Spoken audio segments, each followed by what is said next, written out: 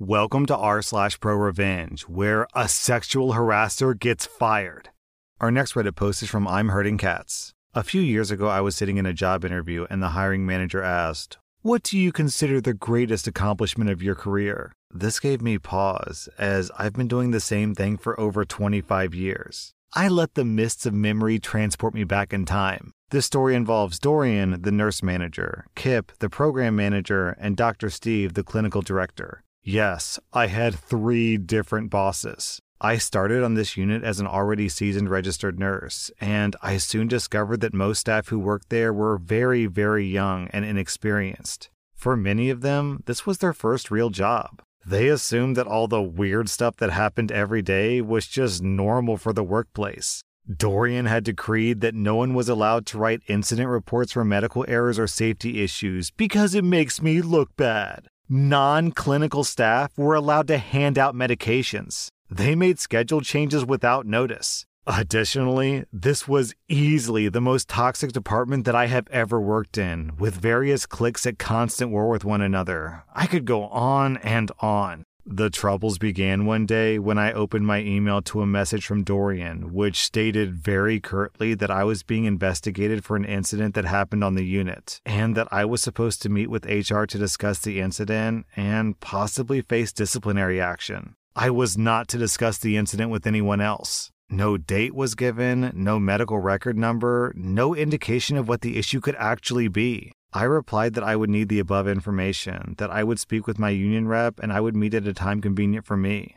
Dorian declined to give the information, so I declined to meet with him. I began receiving emails from him almost daily, each more threatening than the last. I printed out all of them. Then I contacted my sister, who's an employment attorney. I had to try to stop shaking whenever I had to check my email. I was keenly aware that this is Intimidation 101, but it's still remarkably effective even if you know that already. Because I'm not a direction follower, I was soon discussing this in the break room, and before I knew it, I had been approached by 3 other women who had all received the same email on the same day. After we compared our emails, we found out that they had been sent out about a minute apart. We didn't work the same shifts, nor the same days. We agreed to call in the union rep and refused to meet with HR. Dorian continued to escalate, including cornering us in the hall, stepping in chest to chest, and trying to stare us down. He was a very big guy. Before long, we were speaking to more and more women, and it came to light that Dorian had a habit of targeting them with this exact email, followed by other emails that were more and more threatening until the person would finally meet with HR, get written up for something vague, and then be forced to sign a non-disclosure/non-retaliation agreement. It seemed that this time he had simply picked the wrong 4 women because we were not having it. I can't even tell you how much time we spent at work with people crying about similar stories. None of the previous women had thought to call the union rep. So we began to plot. We had limited time, and our company has a long and unglamorous history of protecting people like Dorian. Before long, the entire team was united against this common enemy. LGBTQ staff wrote up statements, backed with witnesses, of grossly homophobic comments, often in the presence of patients. Staff who were immigrants made statements about racial slurs. One staff member, who was incredibly petty and vindictive, had been compiling a dossier on every perceived policy violation and wrongdoing on Dorian's part since his hiring date, and he prepped it for presentation to HR. The graveyard shift, which consisted entirely of huge men, said, "Obviously, Dorian isn't trying to flex on us, but we want to help."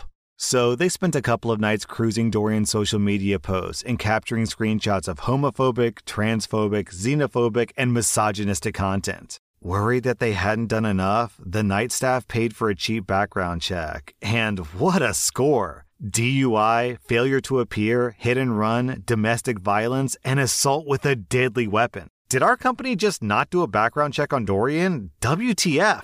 Finally, 2 women came forward with complaints of sexual harassment. One incident had even occurred in the presence of the assistant manager, and one was documented in an email. We were ready. We flooded HR with meeting requests, and our union rep coordinated the assault so that on Monday we met for simple harassment and intimidation. I met with them first, and HR seemed unimpressed by my complaint. On Tuesday, all the LGBTQ staff who had endured racial slurs made their formal complaints. They said that the HR lady looked tired. On Wednesday, we told them about the background check, moved into all of his policy violations, and culminated with well-documented quid pro quo sexual harassment. The union rep informed HR that the union's attorney was eager to know how to proceed. HR assured her that that would not be necessary. That evening, Dorian posted a sign on his office door saying that he would be away for a few days and to contact Kip or Dr. Steve if we needed anything.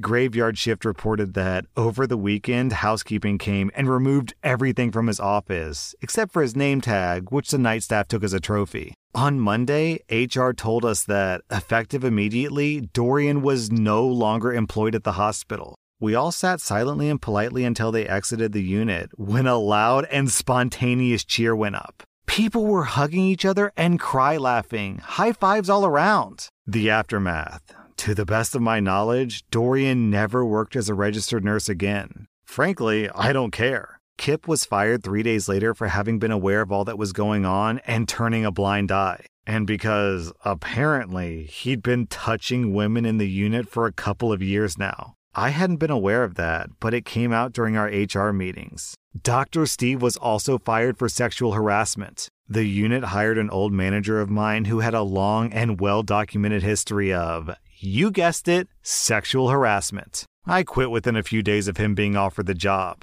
The department's foray into getting along crumbled. Most of the staff have moved on to other jobs where they seem much happier. So, back to the question.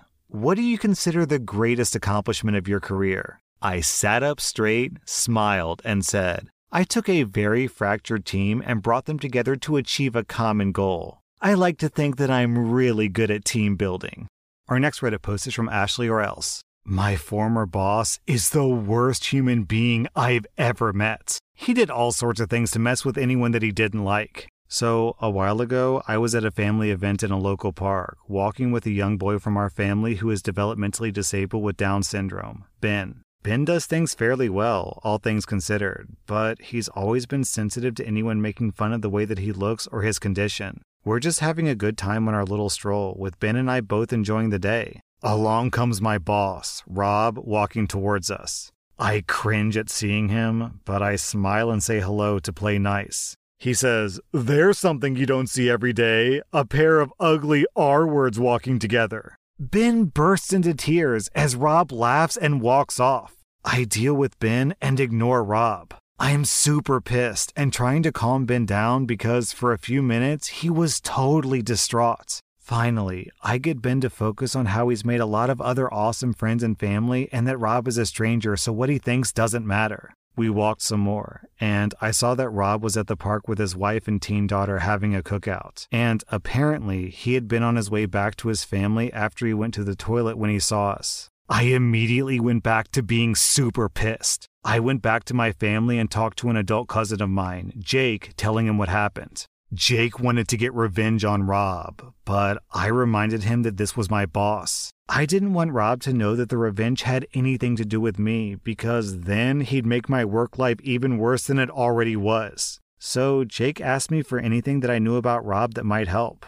I told Jake a bunch of things about Rob, but the relevant info here is that Rob liked to drink a particular kind of locally made beer at a certain bar. Rob had mentioned having a drink there at the previous Friday night while his wife and daughter were away visiting her family. Also, Rob had recently told a story at work about his wife's obsession with Baby Yoda. Turns out, his wife kept a stuffed Baby Yoda on their bed at all times. I wasn't there for the revenge itself because I didn't want Rob to see me, but Jake filled me in on the details afterwards. So basically, Jake approached Rob and put an arm around his shoulders and tried to kiss him. Rob pushed him off. What are you doing? At this point, Rob's family is really paying attention. Jake said, I'm just so excited to see you, sweetie. Friday night was so amazing. What are you talking about? Seriously? You're gonna act like you don't remember? I know that you were a bit tipsy after all those such and such beers at the local such and such bar, but certainly you remember what happened later. Nothing happened later, or ever. I don't even know your name. Really? You were screaming it on Friday. At this point, Rob was turning red and he said, You lying son of a... At this point, Rob's wife interrupted and said, "Listen, I don't know who you are, but this is my husband. I'm sure that you've mistaken him for someone else. Please just leave us alone." Jake said, "Oh no, I'm not mistaken. We had the best passionate hugging ever on Friday night, and now he's acting like he doesn't even know me." "I told you, this is my husband. You're mistaken." Jake said, "Oh, maybe I am. I guess it was someone else who took me back to his place on Rob Street's name and had great passionate hugging with me on the bed right next to Baby Yoda. Sorry." Jake turned around and walked away. "Oh my God, Rob, what the F is wrong with you? You're gay now? Really?" Rob's wife wasn't happy with him anyway, and apparently this was the tipping point that made her file for divorce soon after. Rob frequently complained at work in the following months about how he didn't care about his wife, but he really missed his daughter, and how much it sucked to live in his new place compared to his old home. Every time that he complained about his lack of a home life at work, I knew that he did it to himself when he was mean to a developmentally disabled kid. The best part is that he never figured out that I was involved at all. Our next Reddit post is from 17th Fret. "This happened to me several years ago when my family and I lived in a smaller town and my kids were still little. My wife and I were looking for childcare for our 2 kids, a 2-year-old and a 6-month-old baby girl. Our coworker recommended an in-home daycare that her son goes to. We toured the house, and the lady seemed nice enough, plus we trusted our coworker, which was a mistake, so we went ahead. From the beginning, things seemed off. First, she had trouble receiving our payment, which was straight from our bank. Fine, she's a bit disorganized, but she spends her energy on the kids. Over the weeks, she started getting more cagey with us, not letting us step 1 foot inside the house when we picked up our kids. Adding to our frustration, there was zero support for our son, who was potty training at the time. The caretaker, Monica, said that it bothered the other parents if he had an accident and he's not ready to be out of diapers. This was BS because he was very driven and interested in potty training and made progress every weekend with us at home. We asked our coworker about it, and she said that Monica has her good and bad parts, but she really does care for the kids. At this point, we came to learn that the coworker and Monica were close friends, and the coworker was probably getting manipulated by her leveraging the friendship to get more business. My wife, ever the diligent investigator, starts to keep track of how many kids are in there, especially because she would come home at lunch to breastfeed in the house. Monica was always nervous during these feedings and insisted that it kept the kids from their naps. Miraculously, everyone slept fine and my daughter got fed with no issue. Monica had a helper, Sarah, who would watch the kids with her. Now, by law, they had to maintain a ratio of kids to caretakers, with the ratio being more strict for infants. It turned out that during the day, Monica would go out and do errands like groceries or go to the bank while Sarah watched the kids for an hour or more. This was a big no-no. We found out that they had up to 13 kids, and you can't safely watch that many small children in a house with multiple rooms. We get on a wait list for other, hopefully better daycares, and we decide to call the state. The inspector jumps on our tip and conducts a surprise visit.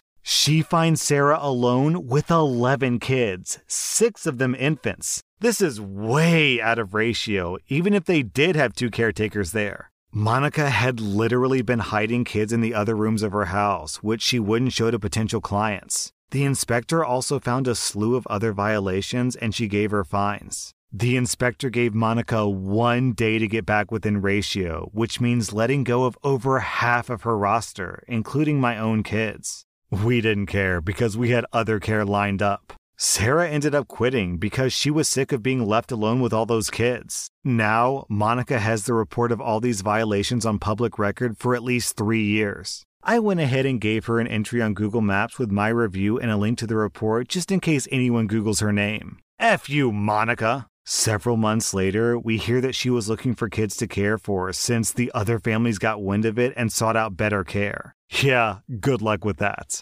Down in the comments, we had this story from Golden Owl. According to my dad, when my baby half-brother was a few months old, they put him in daycare because him and my stepmom both worked. One day, my dad went to go pick him up, and they were closed. So he called my stepmom to ask if she had picked him up, and she said no. They tried calling the people who worked there, and it turns out the workers had left him asleep in a crib in one of the back rooms and left for the day. Needless to say, they never used that daycare again.